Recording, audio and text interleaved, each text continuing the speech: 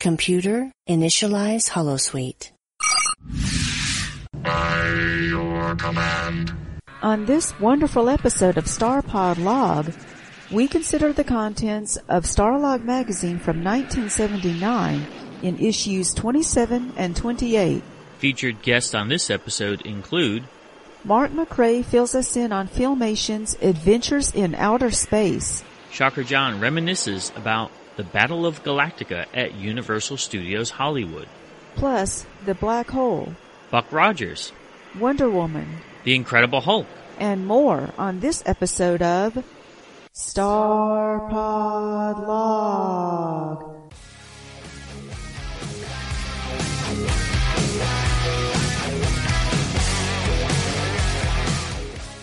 Greetings and felicitations. Hip hip hurrah, tally-ho! Hey, my little biscuit. Hey, Puddin'. I'm Nayar. And I'm Kavora. We grew up in the 70s and 80s and love classic science fiction and fantasy. On each episode of our show, we consider the contents in 2 issues of Starlog magazine and discuss what fandom was like years ago. But we leave the Star Trek-related content to our other podcast, StarPod Trek. If you are listening to us on a podcast app, please subscribe to our YouTube channel, which includes bonus content and media reviews. Feel free to join our Facebook group, too. We look forward to meeting our listeners at the following upcoming conventions. We will be attending ShadowCon, January 7th and 8th in Memphis, Tennessee. What do you love about ShadowCon, Cutie Pie? It was a lot of fun. What I remember most was doing that auction. They always have an auction to raise money for the con. Yes, this is an annual convention. It's been going on for decades. And it's totally fan-run, and people, in order to finance parts of it, you clean out your closet and just randomly auction off things. And some of the things that show up there are totally amazing. Yeah, from little things to big things. And I'm talking swords, comic book collections, like, just costumes, all kinds of amazing things. Like, you never know what you're going to see there. When they said, of all the things at the convention, you have to experience the auction, they're not kidding. It is a fun just watching it, even if you're not looking for something, but you will be compelled to buy something. It was just a lot of fun, and the way people were driving up prices, because it's to raise money for the con, so they're willing to do it. Absolutely.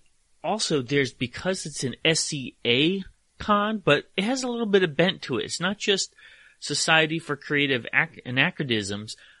There's a lot of things there. There was some Tolkien, there was some sci-fi, there was a video game section, there were board games, tabletop games. When we went last time, it was such a unique experience to see live fighting in the atrium. Yeah, they had the SCA, they had sword fights going on, and it was pretty neat to watch.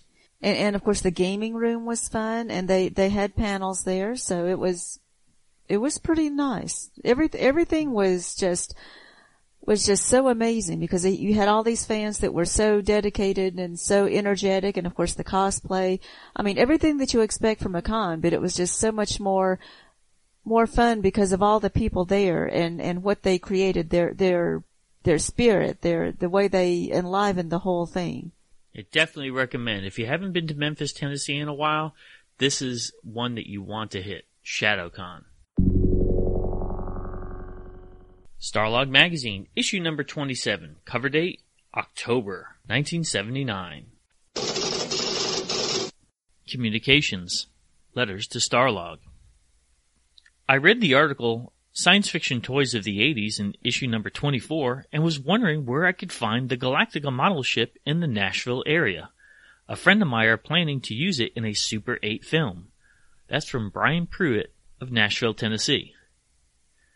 Starlog states, the article was a preview. Most of those toys will not be available until early fall. Electronic Battlestar Galactica may, in fact, never be produced. Well, Brian, there were no toy stores of the sort in Nashville in 1979, but there is now. I.C. Toys, Nashville, Tennessee, is focused on vintage toys. It has everything you could think of. Log entries. Latest news from the worlds of science fiction and fact. Alien miniature demolished. The Los Angeles opening of Alien was marked by misfortune when a miniature version of the film's star pilot was destroyed by fire. So this article talks about, unfortunately, vandals set this miniature ablaze. Oftentimes it's called not only the star pilot, but the space jockey. But it was on display at Hollywood's Egyptian Theater. And vandals took hold of it and burned it. That's terrible, and it's like such a tragedy. And why would people do something like that? Hot plastic. What's 1.5 feet tall and ugly as sin with a prehensile tail and push-button operated jaws?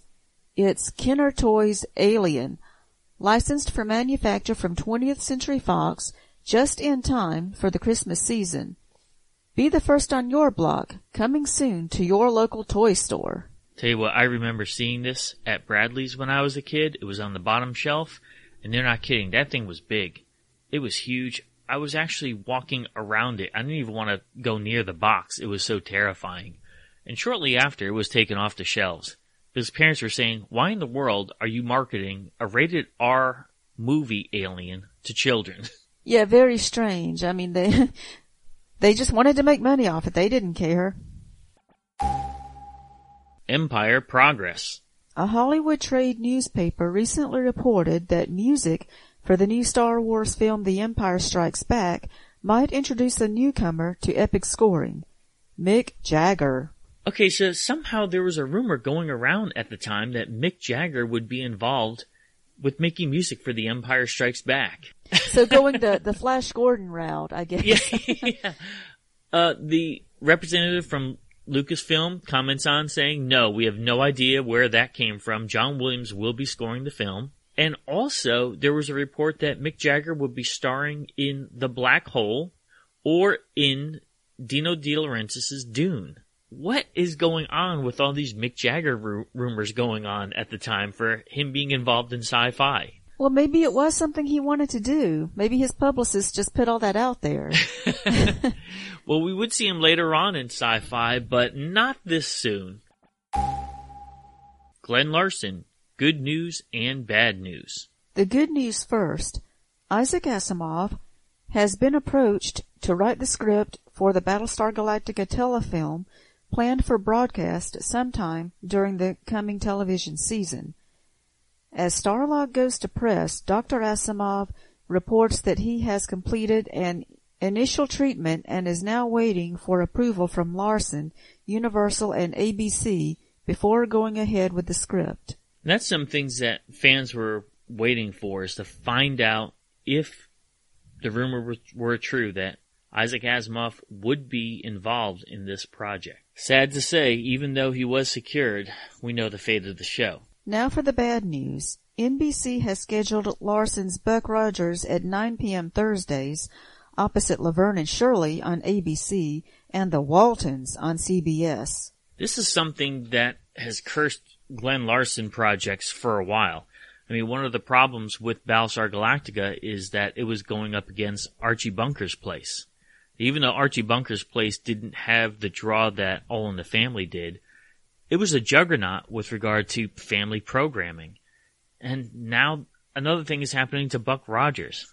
Remember how huge Laverne and Shirley was in the late 70s? Yes, I know. I mean, even though I wouldn't have had a problem watching Buck Rogers at that time, but I do remember later on Buck Rogers was up against Mork and Mindy.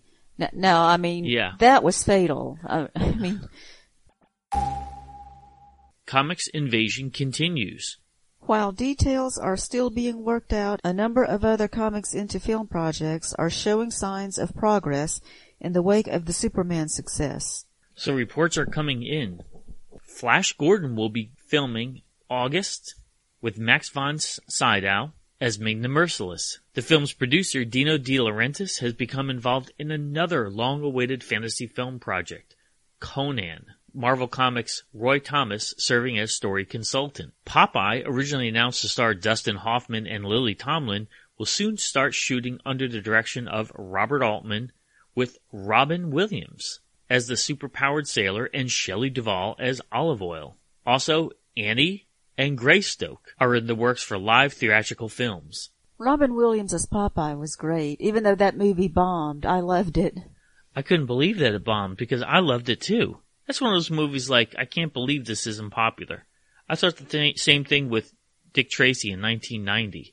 It's amazing that did not live up to financial expectations.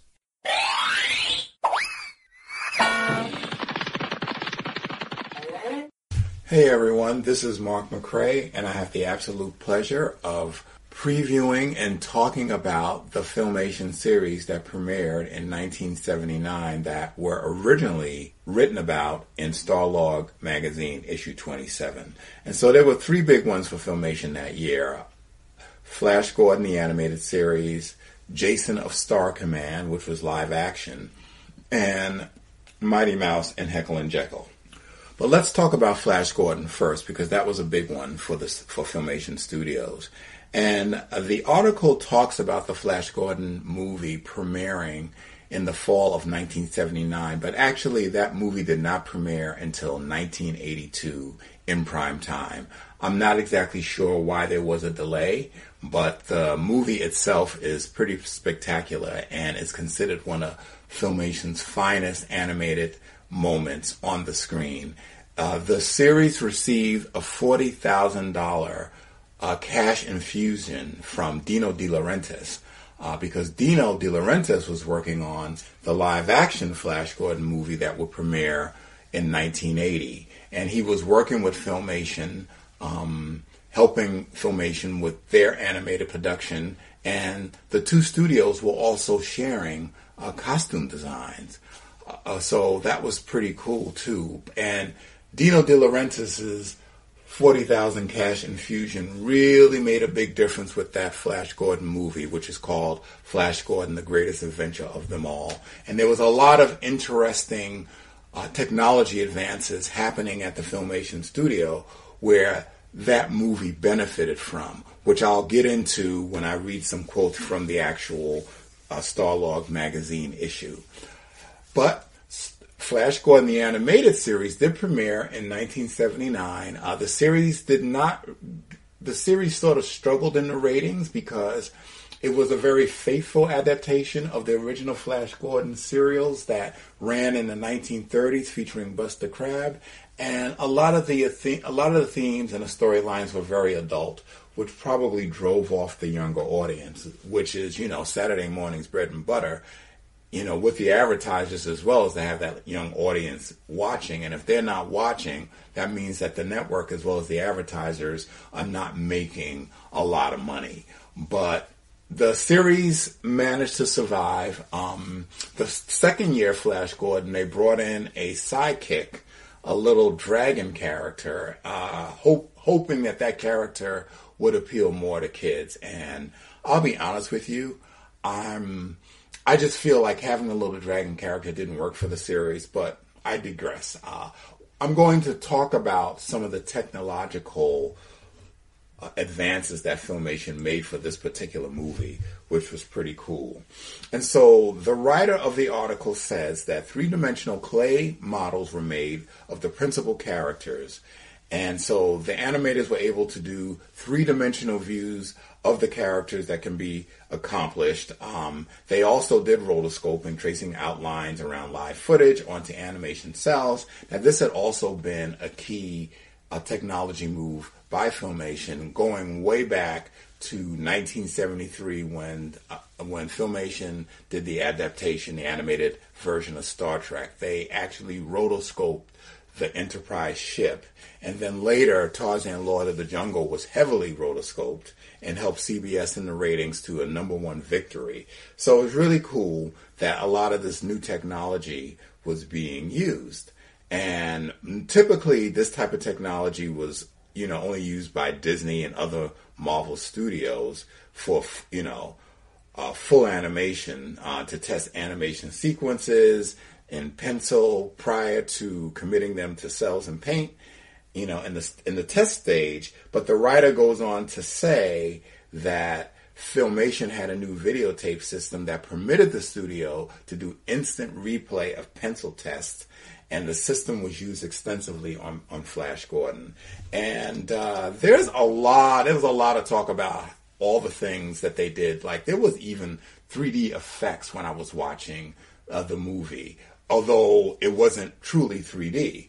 The writer of the article from Starlog goes on to say, possibly the most innovative system, though, was the one used for animating the spaceships, which really looked cool. A motion control camera setup, like the one used in Star Wars and most recent films, was used to photograph fully constructed miniatures of ships and the aircrafts. These models were white with black grid lines and were photographed against a black background, like the X-Wings and the TIE Fighters in Star Wars. The Flash Gordon ship zooms towards and away from the camera, bankroll, turn, etc., and perform wild actions that would be totally impossible to animate from scratch.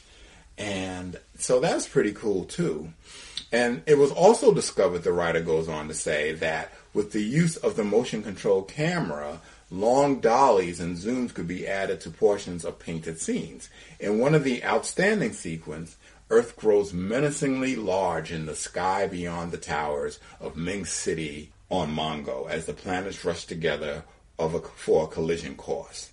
And what's really cool, when Earth and Mongo are like very close together and it's causing earthquakes and tidal waves, it's like one of the best animated scenes in the movie. You should check it out. Flash Gordon, The Greatest Adventure of All is actually, you can see it on YouTube and check it out. There may be some subtitles because this film is very rare and it's very hard to find. And because Dino De Laurentiis also has an investment in the movie, there are some rights issues tied up. The Filmation Library is currently owned by DreamWorks, and they don't necessarily have everything that Filmation produced. All right, so moving right along to Jason the Star Command. And so Jason the Star Command actually premiered in 1978, part of Tarzan and the Super 7. And Tarzan and the Super 7, featured Tarzan, of course, but also featured other superhero animated segments, such as Manta and Moray, who were sort of like Aquaman and Mera, Super Stretch and Micro Woman, who were the first African-American crime-fighting married couple to show up on TV. And then, of course, there was Jason of Star Command, and it was live action, and it featured Sid Haig playing the villain, Dragos. I saw Sid Haig at a convention in 2012. It was pretty cool. I didn't go up and talk to him, but it was nice to see him.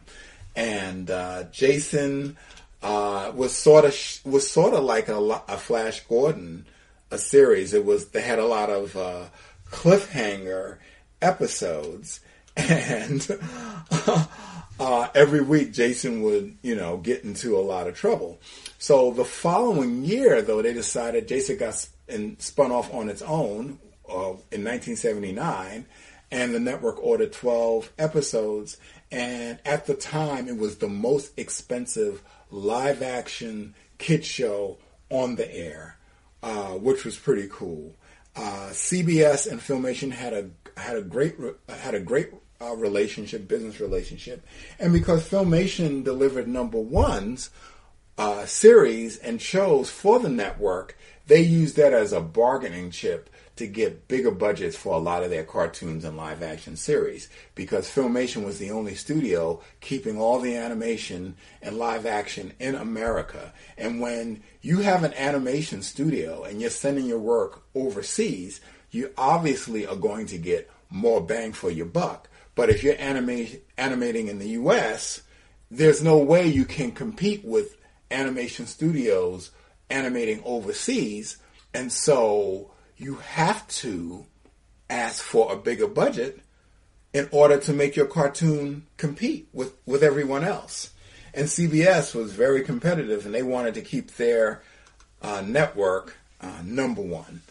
And so the series was overseen by a gentleman named Arthur Nadell, who's mentioned in the article. I knew Arthur Nadell. He was an early mentor to me during my early days when I was trying to, break into the business. And really super nice guy. And Jason of Star Command also features Tamara Dobson, who played Cleopatra Jones. And of course, the star of Jason was an actor named Craig Leiter, who played Jason. The actor also was featured in some Grey Poupon commercials much later, which is pretty cool.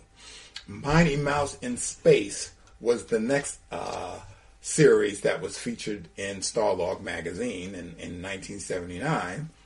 And so it was pretty cool. It was the writer goes on to say it was a new show for CBS that he says that might attract as many big kids as little kids.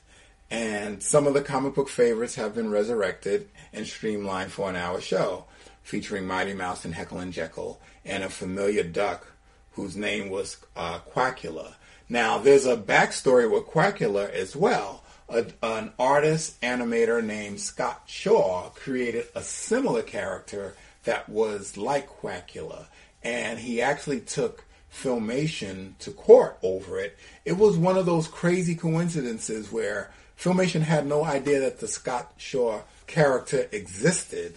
But anyway, so Quackula ended up having to be pulled, unfortunately. But the series also resurrected Harry the Heartless, who was a villain that Mighty Mouse had to take out a couple of times, as well as Queen Pearl Pureheart, who was Mighty Mouse's love interest. She was brought back, and this show was pretty cool, and the animation was pretty good as well, and I love this adaptation of Mighty Mouse. So in 1979, Filmation really had it going on, and the writer is so funny because he says, Filmation seems hell-bent on making it difficult to sleep late on Saturdays, and I just love that. And just as a postscript, Filmation would end up leaving Saturday morning television to produce one of the biggest hits of all time, He-Man and the Masters of the Universe, where the studio would receive bigger budgets and have a lot more creative freedom. The studio became much more successful after they went into the syndicated market. And so that's it. Pretty big year for Filmation in 1979, and I'm so happy that Starlog magazine put everything in black and white in print. And this is Mark McCrae. I am so happy and glad that I was a part of reporting on what Filmation was doing in animation as well as technology for 1979. Where comedy and commentary collide. Thunder Talk brings a unique variety show style twist to the fandom podcast genre. We drop music from some of today's hottest up-and-coming artists. We discuss topics of social and political relevance. And deliver our sideways take on the world at large. If stand-up comedy, NPR, the Millennium Falcon, and classic MTV had a baby, it would be Thunder Talk. Thunder Talk is part of the ESO Network. Find us at thundertalk.org and on all podcasting platforms.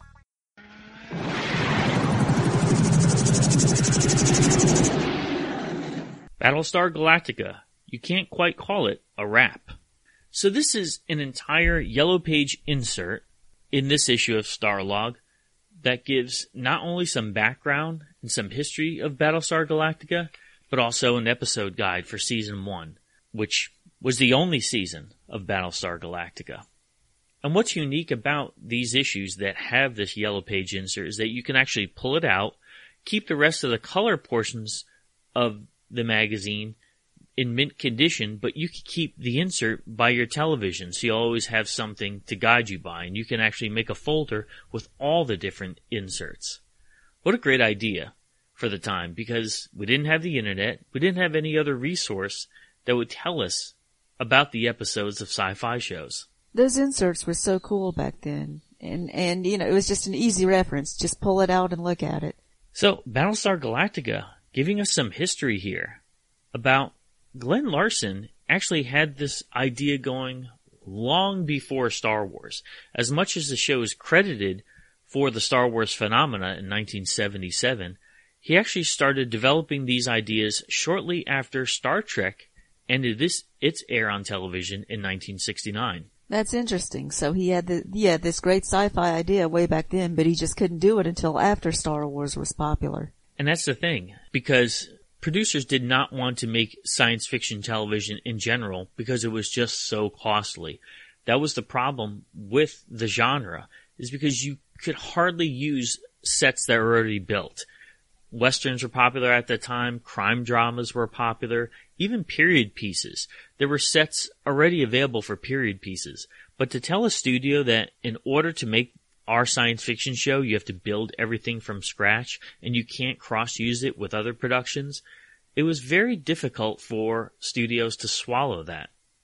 But when Star Wars came along, Universal picked up on this idea and realized they could possibly have a huge hit on their hands. Yeah, after a time, then they realized, well, it's worth spending the money because we could make a lot of money on this. Mm-hmm. Merchandisers had already tapped onto it as well. In fact, the merchandise for Battlestar Galactica was released just before the television series to build anticipation for it. And the advantage of that was that the model kits were being made. And so what the producers did on certain scenes and on certain levels, they ended up going to the store, buying some model kits, and using those model kits for the Cylon discs in the show itself. So they used the merchandising to actually help out cutting costs, because on average, each episode cost $1 million. And so you said you had some of the merchandising for this.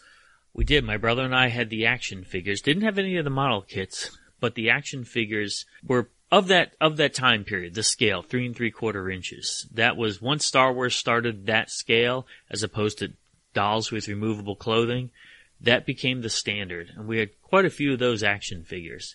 The merchandising was endless, just like everything else of that time period, whether it be posters, bed sheets. We have some friends that collect vintage Battlestar Galactica memorabilia. Hamish and Leslie, when we went over their house for Halloween, remember their latest acquisition? Oh yeah, the Battlestar Galactica sleeping bag. Yeah. But nowadays, you've got the reboot show that also renewed popularity for the old show as well. It did. It actually took in younger people and a more modern science fiction fan base to go back and to appreciate the original Battlestar Galactica series. So the 3-hour pilot movie about the near annihilation of the human race by the cybernetic Cylons was played in theaters in Europe, Japan, and Canada. And it was interesting that it took that form of some people in the world saw it as a movie and others watched it on TV. Now, I've never seen this in the movie theater. We were ones that watched it on TV growing up. Yeah, I remember it on TV, and I was surprised, to read in Starlog that it was a movie. And we know that, yes, it was a popular show, but in order to renew another contract to keep the budget up to the standards that it was, it couldn't be just a popular show. It had to be one of the most popular shows. It had to be like a top 3 or top 5 show. And unfortunately, it wasn't that high of a ratings to warrant that much of a budget. So it only lasted 1 season. And I think that's part of the reason they had Lorne Greene, because he was popular.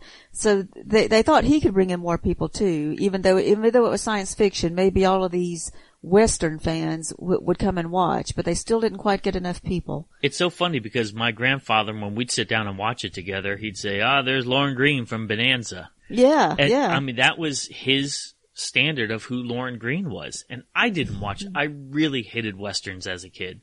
My grandfather would watch all the John Wayne shows and stuff like that, and I would just walk out of the room. It just wasn't my thing. I was so glad that I wasn't a kid in the 50s or 60s, because I'd be doomed, because that's all it was on TV back then. And I remember, because I didn't watch Bonanza, but I knew who Lorne Greene was. I mean, and he was on the Purina commercials. Yes, exactly. But that was one of the problems, was because he was such a known star, his bankroll was the largest out of all the cast. Sure. And one of the reasons it was expensive too. And the interesting thing is, if you look at the series as a whole, and you look at all the multi-parters, it actually breaks down to 12 Battlestar Galactica movies, with some individual episodes filtered in. And I think that's one of the special things to me about Battlestar Galactica, especially as an adult viewer, is because it had the longer story arcs. When you have 2 or 3 consecutive episodes telling a story, it really gives the series more of a grandeur idea, something that wasn't as popular during the time of episodic television. Which really became a lot more popular in modern times. But back then, yeah, we loved seeing that because it was something different. I like that this article gives us a glossary of terms for Battlestar Galactica, such as ragtag fleet. Those would be vehicles carrying surviving humans away from Cylons. Yeah, I thought that was pretty neat, that list in the magazine. One thing was it still doesn't have the time units though, Centon and Yaron and all those. Yeah. Okay, so here's the list of expressions. Cut through the Feldergarb, which means eliminate the bull. Or how about frack? Which I really didn't even remember they had on the old one, because they made it so popular on the new one. It became hugely popular on the reboot one. Yeah. How about sniff plant vapors? Well, that's similar to taking drugs. How about jar my chips? Means shake me up. Or this is one of my favorites. For Sagan's sake. Means for God's sake. Yeah, that was cool. Has an entire section on Mattel's Galactica toys. We mentioned a little bit about the action figures, but they really started label slapping a lot of things with regards to pistols, electronic games. So they went half and half with regards to making new items or repackaging just general sci-fi toys and putting a Battlestar Galactica label on it. I remember my brother got the Colonial Warrior large size action figure and had a button where you press it to make his laser light up, and it looked like no one in the show. And the reason being is because the toy producers didn't want to create a new mold, so they just took an old toy that they had and repainted it, put it in a Battlestar Galactica package. But it just looked like a general guy with white hair, like just no outstanding features, didn't even have the clothing that the Colonial Warriors were wearing. Wow. I was so confused as a kid, because I'm like, who is this? My cousin had the large size Cylon, and we had the large size Colonial Warrior, and it was just so confusing. I really hate it when toy companies cheap out like that. But it was a common thing for toy companies to just reuse molds. Yeah, just to save money. They just think, oh, the kids won't care, they won't notice. But we cared. Also a section about Battlestar Galactica comic books.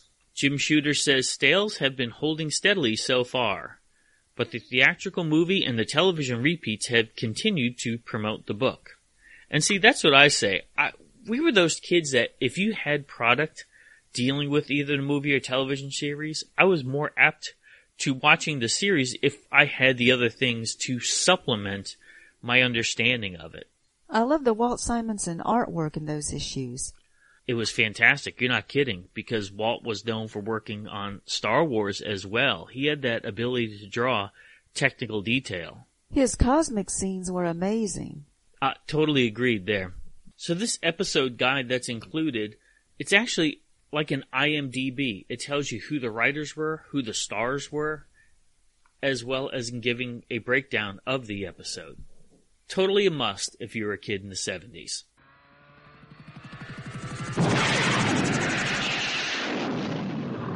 This is Freya of the Battlestar Raven, the flagship chapter of the Battlestar Galactica fan club.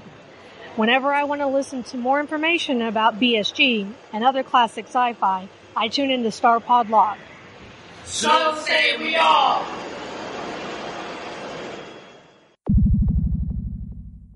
An early glimpse into the black hole. So this article is about this brand new Walt Disney movie, and it makes it clear Walt Disney's name will not be in the opening credits, and this will be the first ever PG-rated Walt Disney movie. And at that time, that was unheard of. So they were trying to make a more mature movie. Why do you think Disney jumped into making something of this scale with regard to science fiction? It was because of Star Wars. Art, so let's think about this. Disney wanted to jump in, get some more cash, which we are unapologetic capitalists. We get it. So they wanted to make money off of the Star Wars phenomena. They wanted to piggyback off of it. Other studios had something science fiction based, or they acquired something science fiction based, whether it be a comic book series, a novel series. Disney said, let's make our own. And that's what this article talks about, is the process of creating their own science fiction film from scratch. The funny thing is, let's forward it nearly 50 years later. Instead of building their own sci-fi Star Wars, what did Disney do? They acquired Star Wars, which worked out much better for them. I mean, their foray into the sci-fi live action thing did not pan out well. On numerous occasions it didn't. And so this is giving us some behind the scenes workings of what they tried to do. And it said they wanted to get actors and production people who knew what they were doing.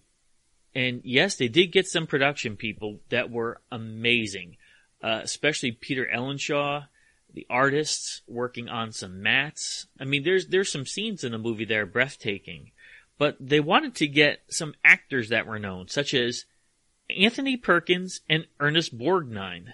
As a kid, did you ever say, boy, I can't wait to see Ernest Borgnine in a movie? No, I mean, see, these were classic actors that older people knew. Kids at that time didn't know these actors.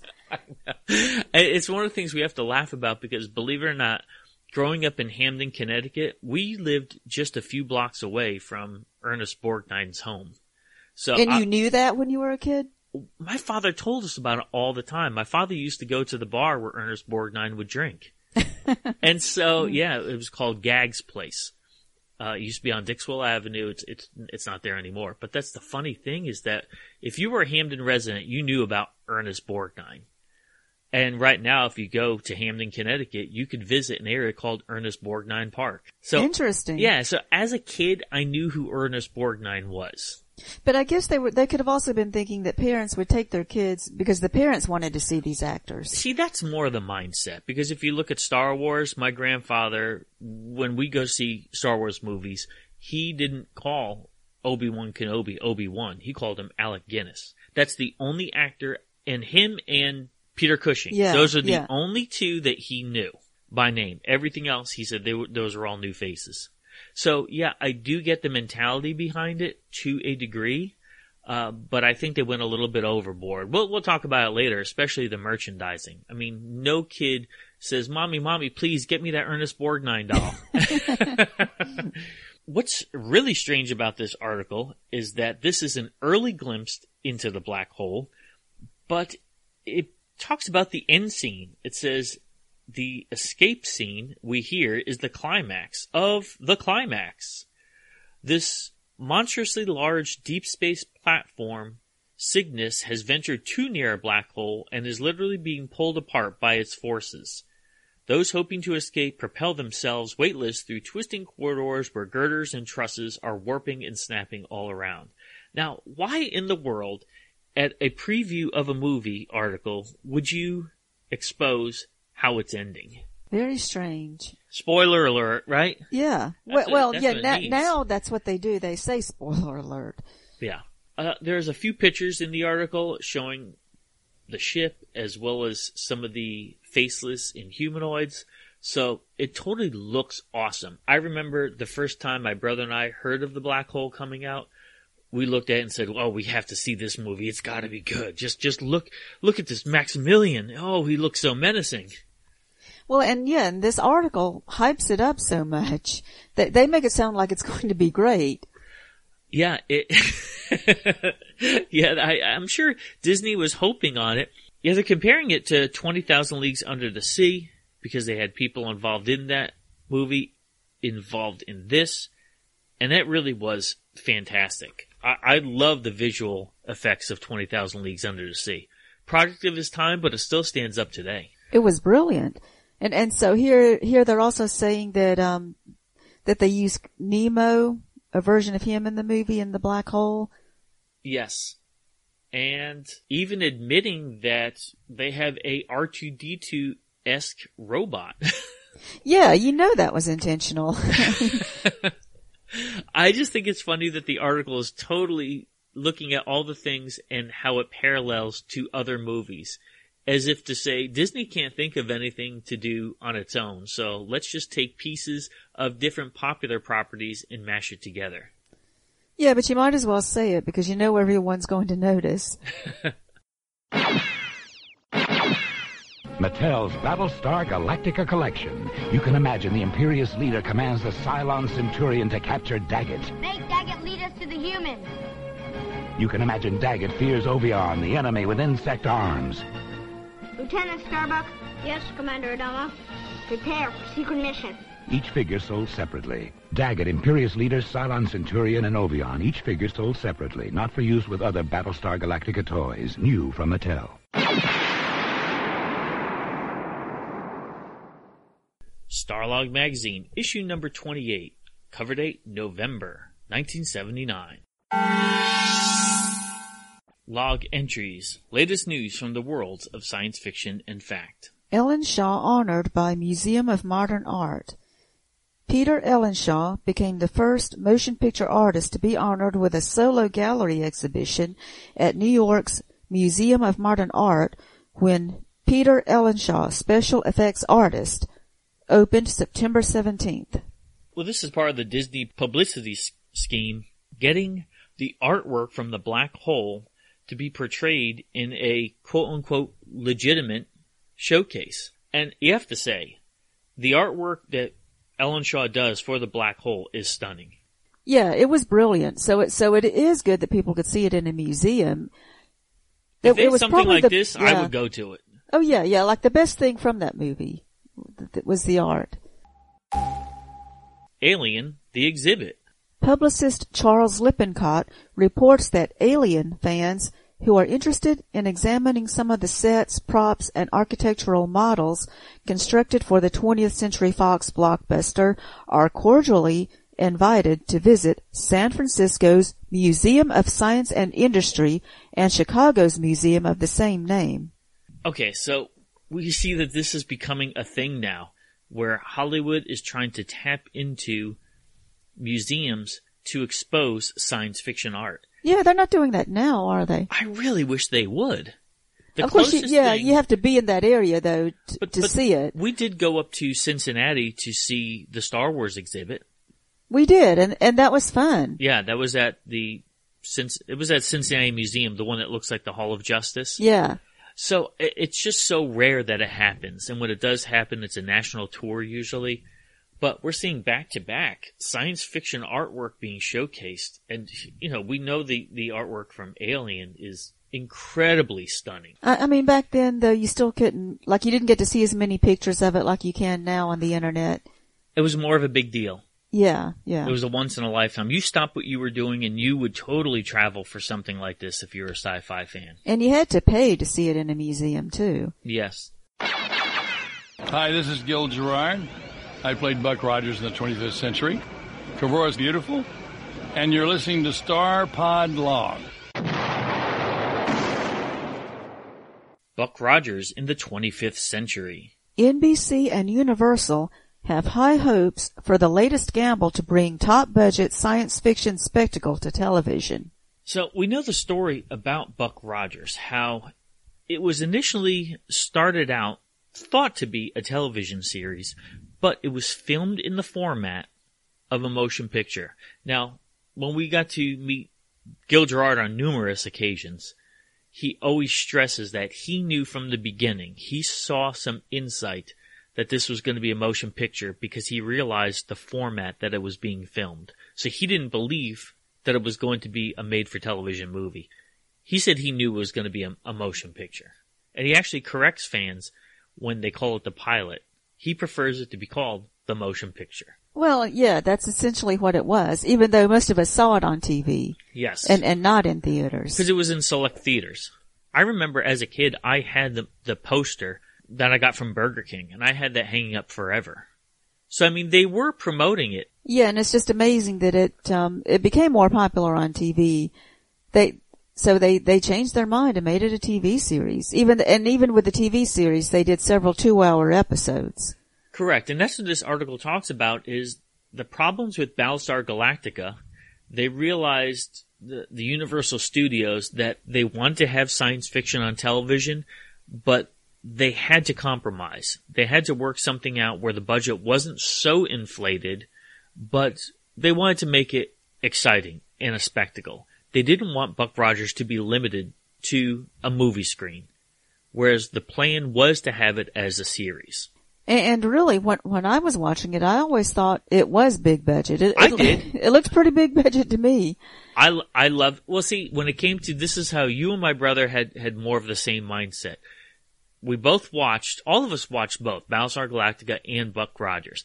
I leaned far more on the Battlestar Galactica side, whereas you and John, as much as you like Battlestar Galactica, you like Buck Rogers better. Yes. Now, why is that? For the, it had brighter costumes. just looking at the scenery, it was, Battlestar Galactica might have looked more realistic. It looked more lived in, and it had the more of the brown colors. Earth tones, and serious themes, I think, It did, yeah. Buck Rogers was more campy, had the bright and colorful settings and costumes, had the cutting remarks from Buck and Tweaky. Yeah. I think Buck was more fun. It was. And it was made to be more fun. What was the focal point of the show for you? It was Buck. Yeah. And the article mentions that. It says that the show's principal aspect is no mystery. It's Gil Gerard. He's going to be a major star. He just hasn't had the right vehicle so far. And Buck Rogers fits him like a glove. He's James Gardner, Burt Reynolds, all those people, given the chance. Well, that's funny. Yeah, and Gil Gerard never really became that famous, and he didn't do another hit series after this. Can you imagine now? It's just saying at the time, James Gardner and Burt Reynolds were huge stars. They were. They were big comparing, stars. Yeah. My mother always liked James Gardner. She always mentioned that. Burt Reynolds. This is the time of Smokey and the Bandit.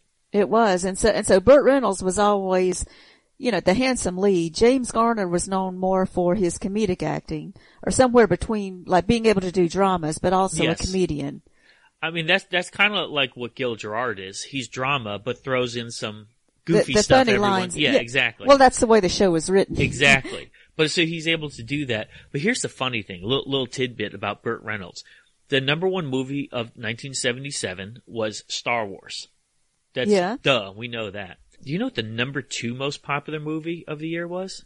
What? Guess what? It wasn't Close Encounters of the Third Kind. It was Smokey and the Bandit. So in a world without Star Wars, Smokey and the Bandit would have been the number 1 movie of 1977.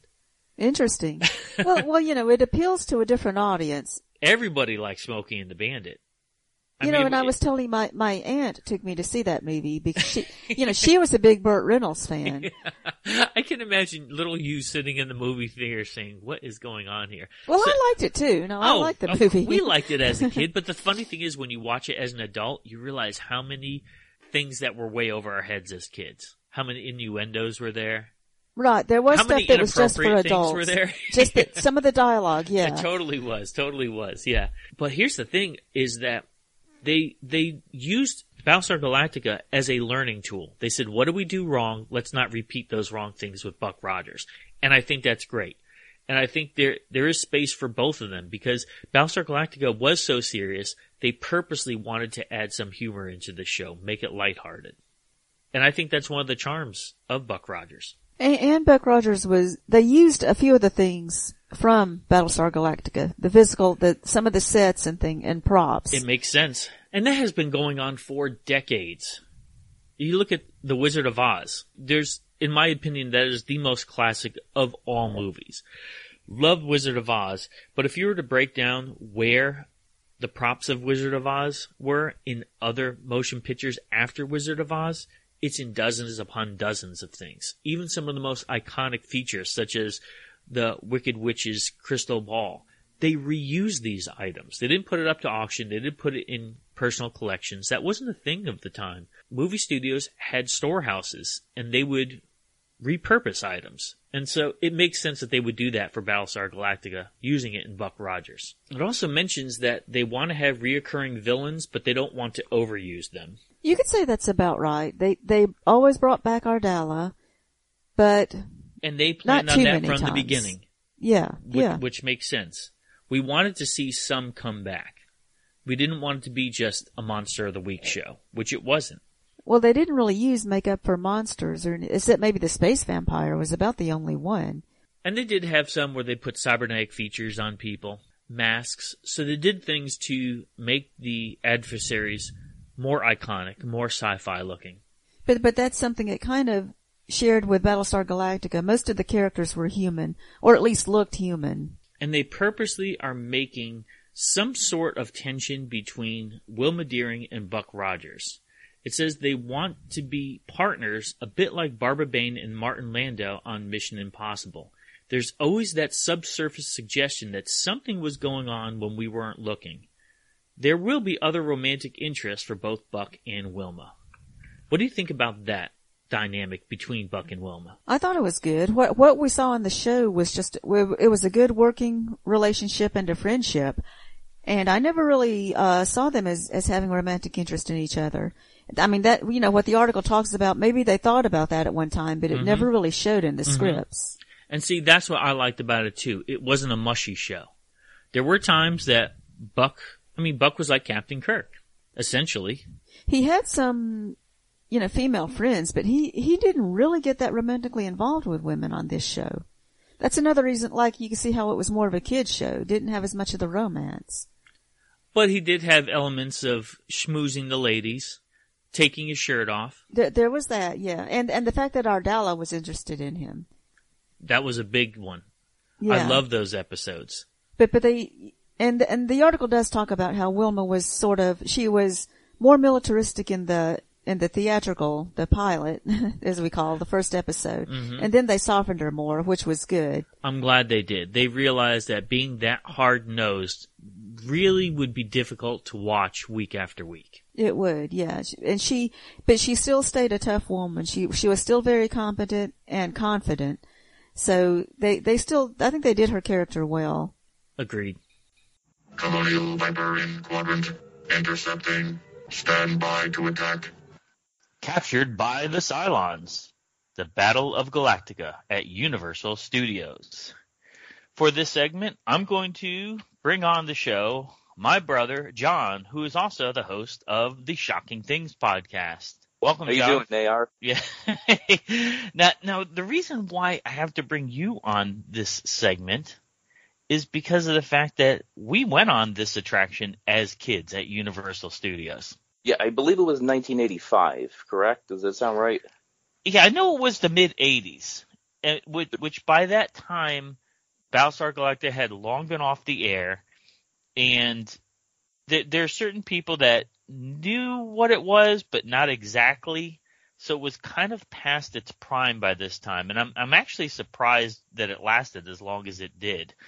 I mean, this is 1979 when it opened up, this attraction, and this article really gives us some insight for I mean, we grew up in Connecticut, and thinking about, even when I was a kid, California was like a different planet away. I never thought that we'd be able to go there and to go to Disney, go to Universal Studios. What do you remember about the first time we went to Universal Studios in California? And by that time, there was only one. It was only California.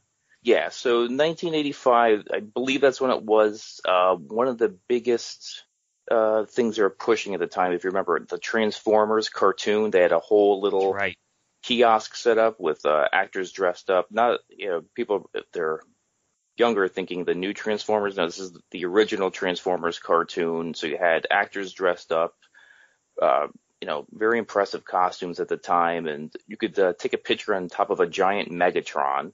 We had a picture of that, yep. What else? You could see the A-Team van. That was one of the things I remember. Because that was Universal production. Yes, yeah. So they're promoting all their own productions, and to us, this is amazing to see all this in person. And I think the big difference between the 70s Universal Studios and the 80s Universal Studios is by the 80s, they wanted to compete with other theme parks, so they were pulling in other franchises. Do you remember they even took Paramount's Star Trek and had an attraction? Oh, yes. Yep. Yeah, later on they did that. The Star Trek Experience. Yes. But if we look at the 1970s Universal Studios, it was so much focused on the production of actual movies and television shows. It was less of a focus on rides and more of the experience of actually being on the back lots of everything that we loved. Like, you were really on the set of $6 Million Man, Bionic Woman, Battlestar. Battlestar Galactica, there were some backlot scenes, but the focal point was the movie-making process, not so much rides. Would you say that's a fair assessment? Yeah, they tried to show you behind the scenes of, how movies are made. And to us, this was amazing. We had no idea, how involved it was. You have like water coming towards you, and you think you're going to get submerged in water, but it shows how it just passes through. So yeah, no, it was really, really incredible. Now, you've been to the park numerous times, both in Florida and California. How would you say the California park has changed over the decades from early on to what it's like modern day? So the last time I went, I think, was 2015 to California, and it's similar to a degree, but it's very different from the 70s and 80s experience. You still have the tram ride, but you don't see. There's obviously no more Battlestar Galactica. That's completely gone. They have a bridge you used to go over that was in $6 Million Man. The bridge is still there, but you don't go over that, and that would collapse. That doesn't happen anymore. The last time I went, they had a King Kong experience you go through instead. So you go through, it encompasses the entire tram, like a big giant movie screen you're going through, and it has like King Kong and dinosaurs fighting right next to you and above you. That's really different, because the last time I went to Universal Studios was when it was just King Kong. Okay. And that was the animatronic King Kong, correct? Yes. So instead of that, they got rid of that, and it's all, like a 3D type of, projection. Oh, that's curious, because I know that there's what they call it, like the seven curse on Universal Studios. Every year that ends in the 7, there's a fire. Okay. In 1977, 1987, 1997. And so one of those 7s, it might have been 97, is when the King Kong ride got caught on fire. Oh, okay. Yeah. So that's curious that changed now. So this article is mainly about the backlot tour. And I remember the backlot tour years ago was extensive. Like, that was the absolute focal point of Universal Studios, to see the Psycho House, to see the Jaws attraction, to see all the different, the parting of the water from the 10 Commandments. Do they still have that? I'm not sure if that's in there that I recall. But a lot of that stuff was super dated. Yes. It was even dated by the mid-'80s. Mm-hmm. So I could see why they wanted to keep up with things. This article specifically talks about the attraction for Battlestar Galactica. Now, they put all this money into this attraction, and the show only lasted 1 year. Yes, yeah. It says how it was $1 million an episode. For back at that time period, that was a lot of money for a Battlestar Galactica episode, and that's why the other Glenn Larson projects, he did Galactica 1980 and Buck Rogers in 25th Century, because that was canceled due to budgetary reasons. I know the ratings were great on Battlestar Galactica, but they did the other Glenn Larson projects to keep the sci-fi going, but at a much, much smaller budget. Of course, it was, and Glenn Larson's a genius. He ended up doing things years later that Knight Rider. Mm-hmm. He kept the things going that we very much enjoyed. But this ride was so unique because it was Universal Studios was the only amusement park in the world outside of Disneyland that had animatronics. Yes. It's because of this attraction. So I never thought about it in that sense. Yeah, I know it mentions that in the article, in the Starlog article that we're referring to, it has a certain term for them. What is it called? Like robot actors is what they call them. Yeah. There's 20 of them, if I'm not mistaken, that were in the ride. Now, for those who want to see what this attraction was like, it is on YouTube, and also in the movie The Nude Bomb, there was a segment where they're in Universal Studios and they're going on the whole tram experience. So let's talk about The Nude Bomb. We have to at least mention it if we're talking about this article. Yeah, what do you think about it as a kid? Mark. I'm sorry, I just want to say, if you want to watch the movie, you can watch the whole movie. If you don't have time, you just want to watch this segment, it's at the 43-minute mark on Tubi. Okay. If you could get through 43 minutes of it, sitting through it, I mean, it's pretty outrageous. I think it's hilarious, but I loved it as a kid. As an adult, we tried watching it, and we're like, oh, this is such an Airplane ripoff. So it's a Get Smart motion picture.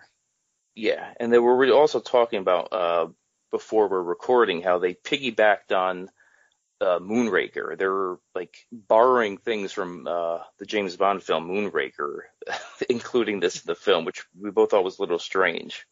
Yeah. The film itself is very bizarre. Horrible ratings. It went straight to TV, so we saw it on TV. So let's talk about this experience. So what was it like? What do you remember going on the tram at Universal Studios decades ago? What it was like originally when we went? And didn't really understand. Okay, you're going on this little tram. It's like, what would you describe it as? Like an open bus, right? That you're on. Yeah, basically. Exactly. And you had to get a pass for a certain time. You didn't just walk up to it. They still right? do that. They still do that. So yes, we had to go on it. I don't remember the order of everything, but you do see, like you mentioned, the Psycho House. To me, one of the coolest things was seeing Jaws pop up. Loved it. Well, right, because Jaws was super relevant at that time. I think by that time Jaws 3 might have been out. Yeah, probably. Yeah, because it was in 3D. Yes. Yep. Because we were getting Jaws 3D trading cards. Remember, I had a little pair of 3D glasses in it. Yes. Oh, I love those. And I think we saw Jaws 3D at the Hamden Mart, that cinema. Okay, I really don't remember, to be honest with you. I mean, Jaws was a big franchise that everyone loved. Our grandparents loved it. Our parents loved it. So even though they started getting weaker with the sequels, it was something that was totally relevant. That's one of the attractions there that stood the test of time was Jaws. Oh yeah, definitely. Do they still have Jaws there now? Yes, I think that's one of the few remaining things left, I believe, is Jaws. Okay. And Earthquake, I think, is still there from when we went. Okay. But I haven't been there in years, so who knows what's going on now. Now, one of the things the tram did have that was short-lived was a rock slide, which was really curious. And the rock slide would have boulders rolling down the hill attacking the tram, but unfortunately rocks would fall over and hit people, and so they had to cancel that. That was a very short-lived attraction. But the Flash Flood, is that still there? When I went, it was, yes. Okay, so that's been there for a number of years. The Battlestar Galactica one was the absolute highlight for us. Oh, it blew me away because you have to remember, we couldn't research things online. You had to get a specific magazine, like a Starlog, for example, to know what's going on, to keep up with everything. So we had no idea that this was going to happen. You got a map. That's it. You walked in, you got a map. Here you go, kid. Shut up. Get in line. Yeah. Right. I mean, that's pretty much it. And then the tram ride at that time was extremely lengthy. It was so lengthy that they had to stop the tram to give you a bathroom break. And then when you stopped the tram to get the bathroom break, it was this Land of the Giants era where you had all these giant-sized props you take pictures with. And that's in the Nude Bomb. I don't know if you noticed that. Oh, is it? It must have been a quick scene because I don't remember seeing that. It's when he first enters, you're going to see the giant books. One of the giant books is Jaws 2, so you can keep an eye out for that. I did see that. I didn't put it together that was the Land of the Giants era. Yeah, you're right. Yeah, so you'd stop there, right, and you'd have lunch, go to the bathroom. There was there was an A-Team van you could take a picture with. Loved it. And you could pick the van up, right? Yes. It was like on a hydraulic. Now, is that area still there? No, when I went, there was nothing like that I saw. Now, see, I got the impression now, because Universal Studios is more of a theme park than it is a how to make motion pictures park, that they wanted to get rid of anything that takes people away from spending big money on stuff. Because the old tram ride was, I think it was something like 2 hours long, because you were stopping on sound stages, walking through sound stages. You really understood true movie making. You got to be in the actual areas that movies were being made, the actual streets. I know that they've kind of got away from all that. Yeah, they'll have you on the tram. They'll show you certain areas where movies were filmed, like Back to the Future. They'll show you that if you remember the clock tower. Yep. They still do that. Yep. They'll show you certain villages and areas where there's some of the Universal, like monster films that were made. So they still have that, but you walking around, that they don't really do that. I don't think they want people walking around too much anymore. That's a thing of the past. So you're on this tram ride, and describe what it was like when you start knowing you're in the realm of Battlestar Galactica.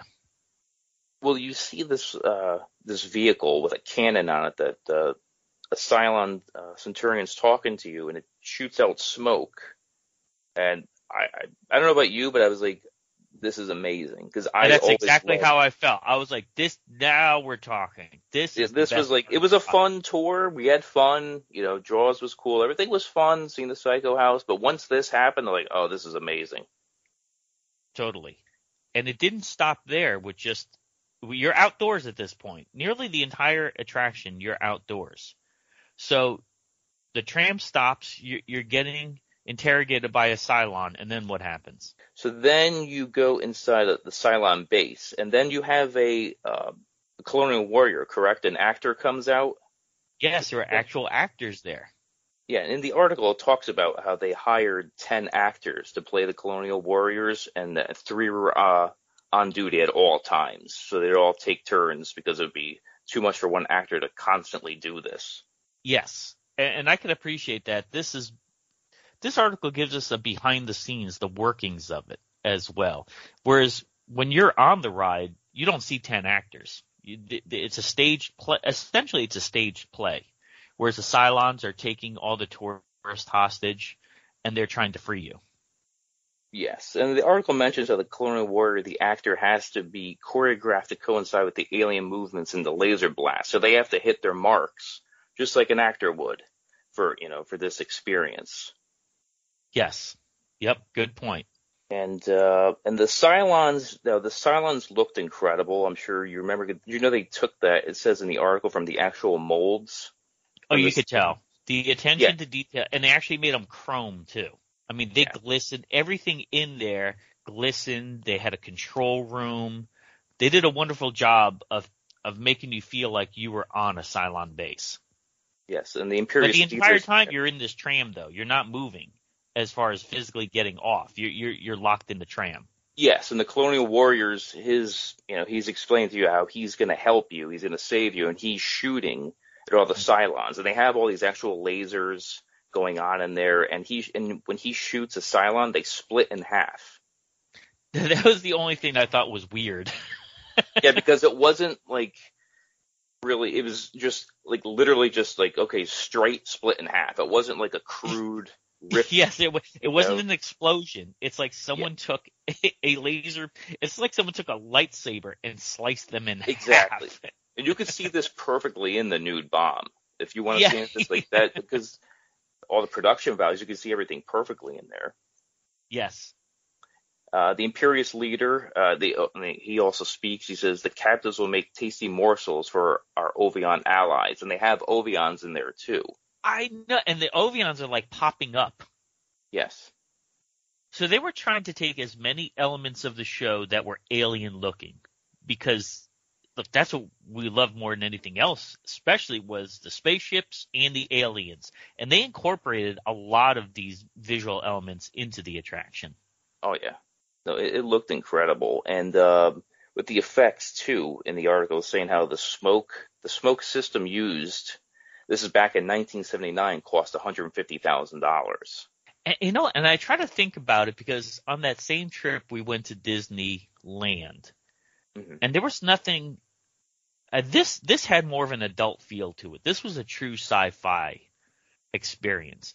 Disney at that time, they weren't the empire they are now. They were strictly fantasy and animation based. Yes. Obviously they were venturing out into the black hole, but even at that time, I don't think they did anything black hole based. It took years before they started incorporating Tron and elements like that into Disney. Yeah, they had Tron for the People Mover. That's right. And even that was limited, right? Yes, it was very short. Yeah, it didn't last very long. It was short-lived for a few years. So I think the closest thing that Universal's competitor, Disneyland, had would be Space Mountain to this. Okay. That had some kind of sci-fi element. Because the world of science fiction didn't have any representation at amusement parks. Yeah, the only thing I could think of, but I don't know if this was all the Mission to Mars. That's right. I could see that. I could see that. That's more science-based, right? I see that's more science-based. Yeah, I mean, that was a fun attraction. But I was really trying to think about it. This is the only time I could think of an intellectual property was used as a focal point in an attraction at an amusement park in the realm of science fiction. Yeah, that they also, and they dumped a lot of money into this, so they were really heavily betting on the popularity of Battlestar Galactica, which, if you grew up at that time, it was a huge thing. It was short-lived, but it was huge at the time. That was the closest thing we could ever get to watching Star Wars on TV. That's the best way I could describe it, because there's nothing else that had production values like that. And they even average person did not have a VCR. Yes. I never knew VCRs existed at this time. Oh yeah, and the if you did, the tapes back then were $100 each. It was like standard retail. But also, like you're saying, it was like Star Wars on television. They had some of the same crew. Like John Dykstra did the special effects, so it was really, really top notch. Even Mark Hamill in a previous Starlog called John Dykstra a traitor because he jumped off of Star Wars to jump on Battlestar Galactica. Yes, I know there was legal issues. I know at the time, but yeah, no, it was great. It was a great television show. The attraction was great. If you want to, since we're talking about how you could see a lot of this in the Nude Bomb, we could talk a little bit more about the Glenn Larson ties to this. Yeah, please. Okay, so. Oh wait, another thing it was interesting about this ride is that the fact that in the dialogue, because it's a story, it's not like you're just going through and seeing things. There's a story, and the Imperious leader and his minions are telling everyone that they're going to be fed to the Ovions. Yes, and that's why the Colonial Warriors have to save us, because we're going to be eaten. Like they put a lot of thought into this attraction, not just visually, but the story element wise. It was like it was, you were literally feeling, it was like role playing. You were involved in this. Yes, almost like what Disney wants to do now with the Star Wars attractions and their hotel, that they want to do an experience like that. Can you imagine if Battlestar Galactica went on more seasons and they got to the point where there'd be a Battlestar Galactica hotel? Oh, that would be phenomenal. You could hang out with Dirk Benedict too. Maybe he'd pop in. People smoking cigars. So if you want, I could tell you a little bit about the ties between, since this is in the Nude Bomb. The Battle we're of mentioning Galactica. Nude Bomb a lot, and it's like you have to watch. If you're a fan of classic cinema, sci-fi, spy movies, as bad as this movie is, it does have quite a few references. Here's the Glenn Larson ties to the Nude Bomb. Glenn Larson created Battlestar Galactica. The actress Sarah Rush, who played Rigel in Battlestar Galactica, was in the Nude Bomb as Dr. Pam Krovney. Pamela Hensley, who played Princess Ardala in Buck Rogers in the 25th Century, played Agent 36. That was amazing. As soon as her I'm name sure got you noticed on her the credits, we immediately, were right? excited about it. This is another one. I only remember this because years ago there was a prop and costume auction, and they mentioned this in the auction. The red costume the villain Norman St. Savage is wearing in the Nude Bomb was also used in Season 2, Episode 3 of Buck Rogers in the 25th Century. Journey to Oasis Part 1. The character Len Berman is wearing it. And there are a lot of recycled parts in Buck Rogers from Battlestar Galactica. Yeah, so that's what I find interesting about. So you can see that's one of the focal points of the nude bomb is the fabric for this costume, and that's in a Buck Rogers episode, which I just found very interesting. Yeah. So in retrospect, if they were ever to bring back something like this at Universal Studios, do you think it would resonate with modern day audiences?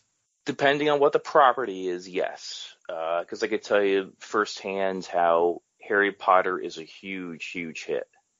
So if you get because that's relevant, it's relevant now. Yeah, they have to keep, and I get it. They have to keep up with the times. They're not in business for people like us. No, and I'm not really a huge Harry Potter fan, but it is amazing the work they put into it, and you actually feel like you're in the movie when you go there. So if they had something like a sci-fi property that was popular. What if they had the reboot Battlestar Galactica on the tram ride like this? Do you think it would work? Well, not now. If you had a time machine back when it was relevant, sure. Now, no, it wouldn't work. All right, let's just wrap up by talking. During that time period, what were some of your fondest memories of Battlestar Galactica? I mean, the Cylons, just everything about the Cylons were the thing that drew me to the show, I'd say, personally, just visually, their voice. There's no doubt about it. Not only the voice, but that eye moving back and forth. Yeah, so... and you love the episode Red Eye. Red Eye is a good one. Nayar and Kavura aren't really big fans of it, but I suggest everyone check out that episode. It's like a Western episode, but I think it's one of the better ones, personally. And I remember that on the back of comic books, there would be ads to send away for a golden Cylon. And you would just stare at that ad. You wanted that golden Cylon so bad because you loved the Battlestar Galactica action figures. Yes. Oh, yeah. No, that was a big deal. And they also had, I'm sure they're in some of your Star Logs, the jackets you could buy, the Colonial Warrior jackets. I also wanted one of those. Did I want that? For whatever reason, I remember we were sitting in Burger King reading Star Log, and I was looking at that ad, and I was just thinking to myself, wouldn't it be so great? Because the ad had a family of 4 wearing those Battlestar Galactica jackets. And I just remember, wouldn't it be great if we were all just sitting here with Battlestar Galactica jackets? And I remember asking our father, I said, hey, what do you think about getting a jacket like this? He goes, that's stupid. Like, all he wore was sports clothes. You know what I mean? Starter jackets and stuff like that. There's no possible way he was ever going to wear a Battlestar Galactica jacket. And why I remember reading Starlog at Burger King and bringing that up to him at that time, I don't know.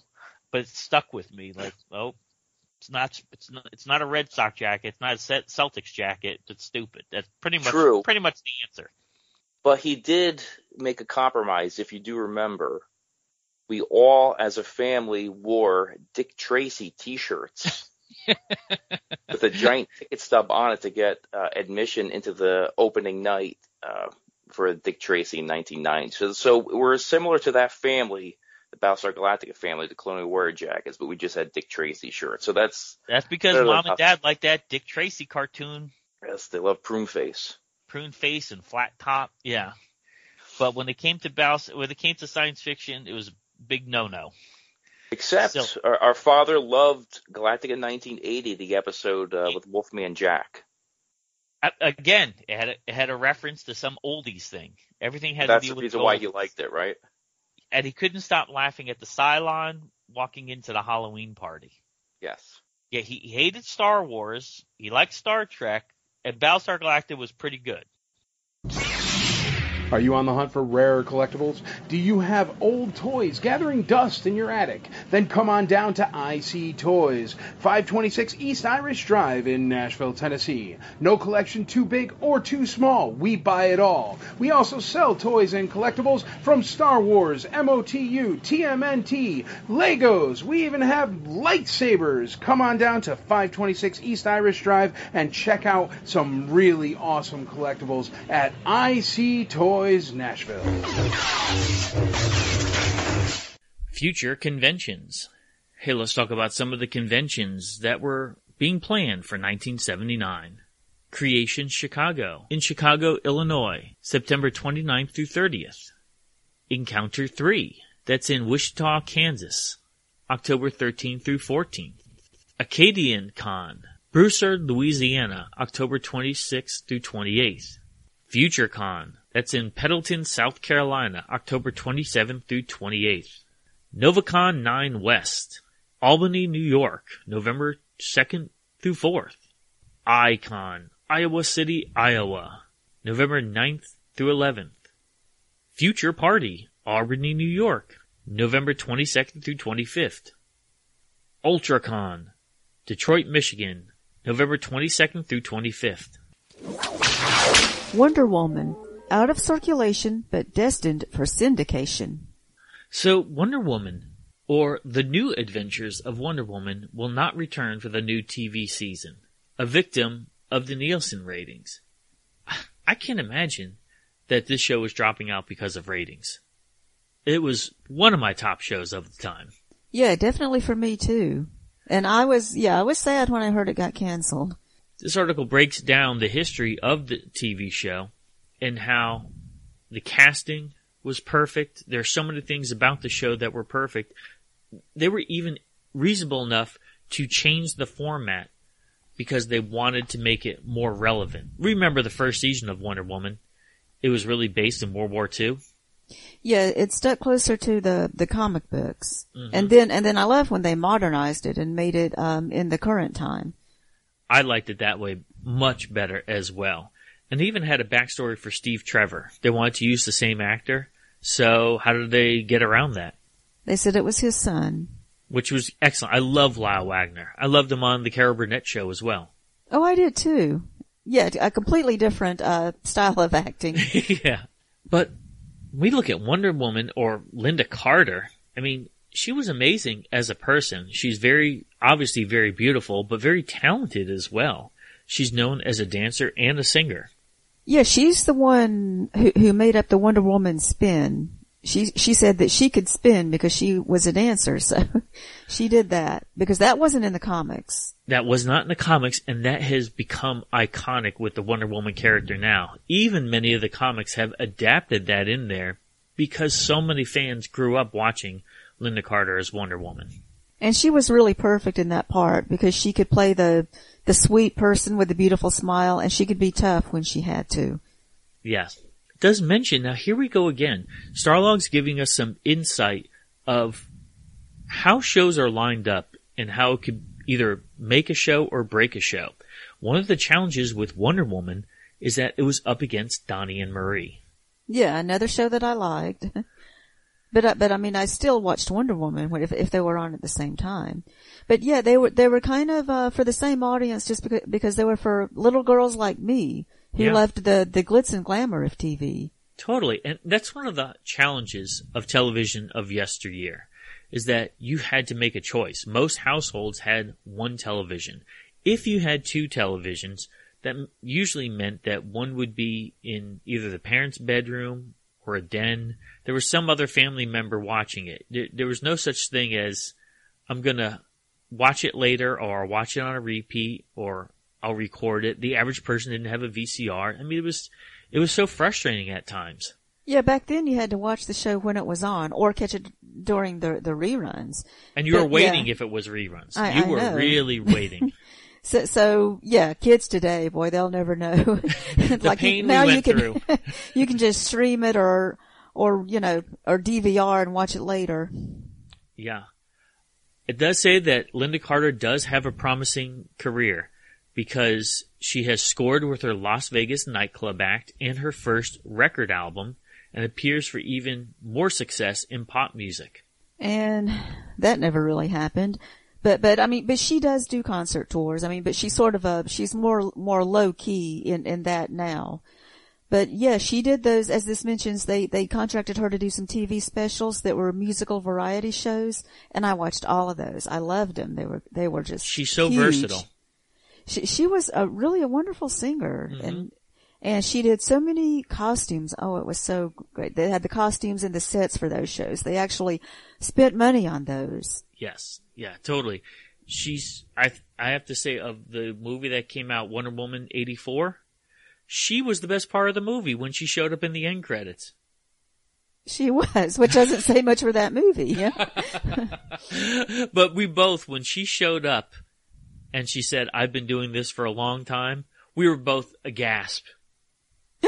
Yeah, it was amazing. So it's amazing to see her return as Wonder Woman, and we hope to see more of her.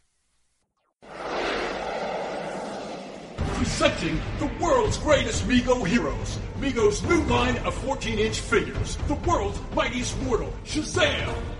14-inch Mego figures. Gotham's Dark Knight, it's Batman! 14-inch Mego figures. Here's the Man of Steel, Superman! 14-inch Mego figures. 24 points of articulation, multiple accessories. Start your 14-inch figure collection today by Mego. The incredible Lou Ferrigno, the Hulk, speaks. Now, this was one of my childhood heroes. I loved Friday nights watching back-to-back Dukes of Hazzard and The Incredible Hulk. Oh yeah, definitely a memorable night. You watched both shows too? I did. Now you growing up in South Georgia, though, was the Dukes of Hazzard like more iconic for you?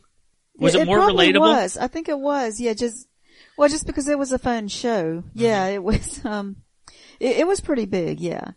Yeah, that's what, when I think of The Incredible Hulk, I think of the excitement of Friday nights, and Lou Ferrigno totally made that show. I always looked up to him. I just thought he was amazing. And the article talked about his story as well. Because, yes, he's a bodybuilder. He's a big guy, 6'5". I mean, we've met him numerous times in real life. Even as a senior citizen, Lou's huge. He is, and he's still in shape too. Incredible. At his age. So, but he still, does the convention circuit. Yeah, he always does, and he's a nice guy. Now really for me, the show, I mean, I was more a Bill Bixby fan. Okay. But yeah, it was always a great show. And the show had heart. Lou Ferrigno is wonderful. Yeah. It's amazing because we know that Lou has hearing issues. Yes. It mentioned that since childhood, 6 years old, he has lost 60% of his hearing. And so he learned to lip read, and he speaks with an impediment. And that's what got him into bodybuilding. It mentions also the movie Pumping Iron, which we've seen. Yeah, great movie. Well, it's funny, this article said something like he acted in that movie, which I thought was funny that the writer said it that way. I mean, the movie was supposed to be more a reality show with no acting. Yeah. But they're saying that he was an actor in it. Yeah. Yep. Now see, growing up in Hamden, Connecticut, that's where Mike Katz's gym was. So I used to see Mike Katz all the time. You want to talk about someone that's huge. Man, this guy was built like a tank. That's the difference between bodybuilders. When you're in an arena where you see them all the time, you realize there's different forms. Like one of my favorites of all time is Arnold Schwarzenegger. I love Arnold. Yes. Arnold is considered a perfect form. Whereas some guys, they're chest heavy, right? They're bulkier. To this day, when you see Lou Ferrigno, he is just a big guy. He's not like lean muscle. He truly is a being to behold. I can't imagine him in his prime, like seeing him in real life. He truly must have been hulking. He must have been, yeah. And that's why, it was actually said that, Arnold Schwarzenegger recommended Lou Ferrigno for this part of the Hulk. Because Arnold's on the smaller side. People don't realize that. Arnold's not a tall guy. He's on the taller side. Lou is huge. Right. Lou is a bigger guy, yeah. And Lou also had ideas for the show, but the producers never listened to him. Oh, that's kind of sad too.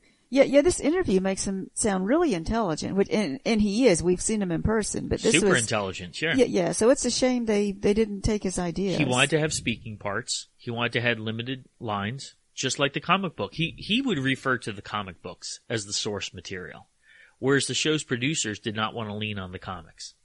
I do remember one time Stan Lee said that the Hulk in the comics, the way he spoke was very, like like a child, not really using good English, and he said that wouldn't translate well to TV. So see, I was thinking like the original Frankenstein, like limited grunts.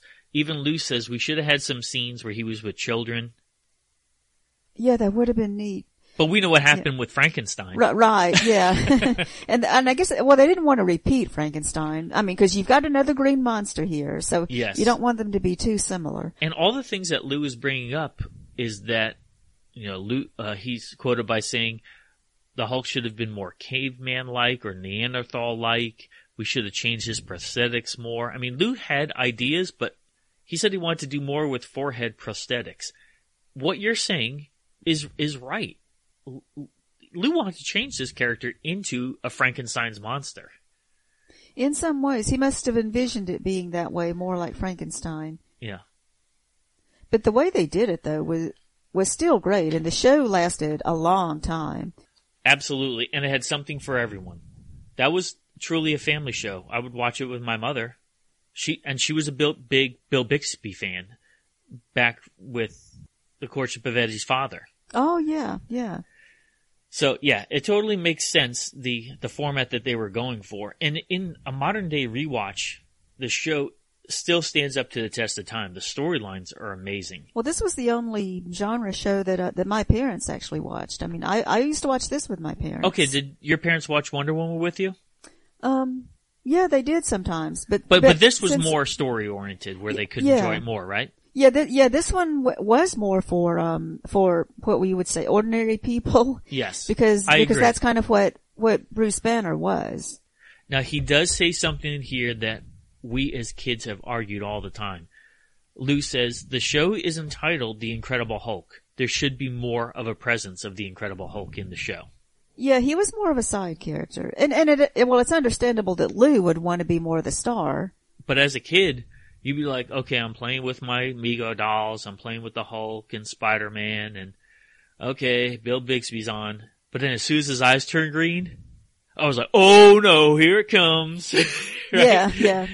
You know what's happening now. It was all about that, the Hulk. It was all about that. Absolutely. But I mean, when you think about it, like Wonder Woman, there's Wonder Woman and Diana Prince, and I think Diana Prince was still in more scenes. Wonder Woman was just there to show up to save the day. Now that you're saying it, I think the format for Wonder Woman was the same as the Incredible Hulk, which is they showed up 3 times. Mm-hmm. On average, the superhero showed up 3 times in the show. Yeah, it's like don't overdo it. Roughly every 15 minutes.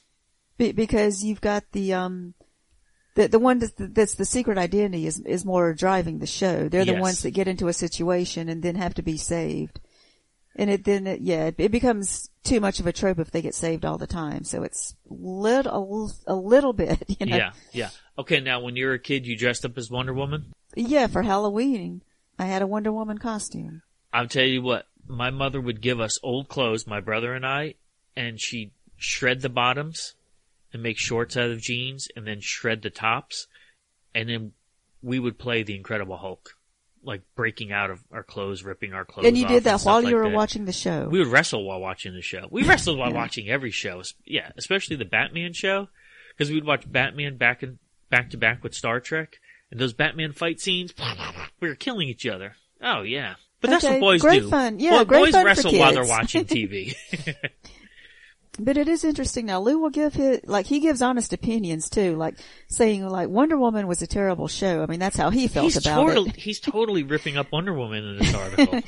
but I mean, I understand some of it because when, I loved it as a little girl, but when I watched it when I was older, I saw how shallow it was. Yeah, it really is. It's not as much. I'll tell you what, adults. as an adult, it's all eye candy for me. Right. It's, I mean, there's very little story to the Wonder Woman. There's some episodes that are pretty decent though. Yeah, some of it was okay. I mean, that one where she went to the science fiction convention was fantastic. And we enjoy that for other reasons too. I mean. But this show, The Incredible Hulk, stands the test of time, and Lou says he hopes to do more acting jobs afterwards. Yes. He said he plans on the show being on longer, which it had. Incredible Hulk was a fairly long-running show. Yeah, it was very successful. Now, the thing is, as far as Lou, he didn't get that many acting jobs. No. But he still stayed famous. He still stayed in the limelight. Yes, and he says he has his own studio or his own fitness center. And we know that years later, he ended up becoming a personal trainer, even for Michael Jackson. So, I mean, Lou... He still stayed busy, yeah. Always stayed busy. And he is a mainstay on the convention scene, which blows my mind that he's as active at conventions as he is. Overall, when we look at this magazine, I have to say, if there was one issue of Starlog that epitomized my childhood, it is this, issue number 28. Buck Rogers, Battlestar Galactica, Wonder Woman, The Incredible Hulk. This is it. I mean, this is it in one magazine. This was an amazing issue. It was everything for that year. Yeah. Such an awesome year for TV and for kids who like sci-fi and fantasy. All right, we always wrap up by looking at an advertisement in Starlog and analyzing it. We spoke about this previously, my brother and I, in the segment earlier. This is the advertisement for the Warriors Battle Jacket. And I'm realizing it now that this is not an officially licensed Battlestar Galactica product. It shows a family of 4, a husband and wife, 2 children, wearing what look to be Colonial Viper jackets. The Warriors Battle Jacket available in sizes for the entire family to enjoy. At last, you can dress in futuristic military style with the high-quality Warriors Battle Jacket. Made of rugged 100% cotton denim, the Warriors Battle Jacket is light olive brown in color and comes complete with all the trimmings, decorative emblem, realistic insignia pins, and locking metal clasps. It's made to be machine washable and dried.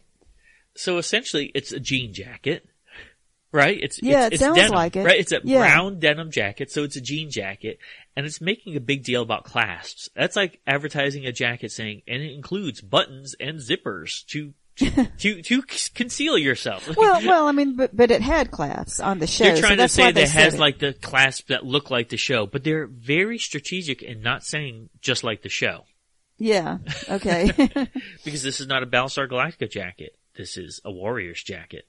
Whether wearing your Warriors Battle Jacket to school or bringing it along rocket ship rides to faraway places, it's fun to dress in space fashion. The whole family can dress in Warrior Battle Jackets. Choose from a variety of sizes on the order form below, suitable for most every occasion, day-to-day recreational use, disco wear. Halloween makes a great Christmas gift. Tell you what, if I was old enough to go to discotheques at the time, I don't think I'd be wearing a Colonial Warriors Battle Jacket. Well, no, maybe not I to a would. disco. If I was trying to pick you up though, would you think I'm cool? I would. Oh yeah. So here it is. Order the Warriors Battle Jacket today from the Starlog Trading Post. Interesting. This was a Starlog produced item. Children's are $25.99. Big boys $31.99. Women's $37.99, and men's at $41.99. That was pretty expensive for back then. Okay, so let's see. What would that cost in today's money? So for the children's jacket that was priced in 1979 at $31.99, in today's money that would be $121. Wow. No possible way my parents are going to spend $120 on a jean jacket. I mean, really, it couldn't have cost that much to make. Okay, the adult jacket, let's say the women's one was $37.99. In today's money, if we were to order this from Starlog Magazine, it would cost us $144 to buy you this jacket. And for me, it would cost $159. So yeah, that's a lot. And it doesn't seem like it should cost that much for what it is. I know, it's not even official. Go figure that out. My whole life I thought it was official too. The picture makes you think it's a true Battlestar Galactica jacket, but it's a knockoff.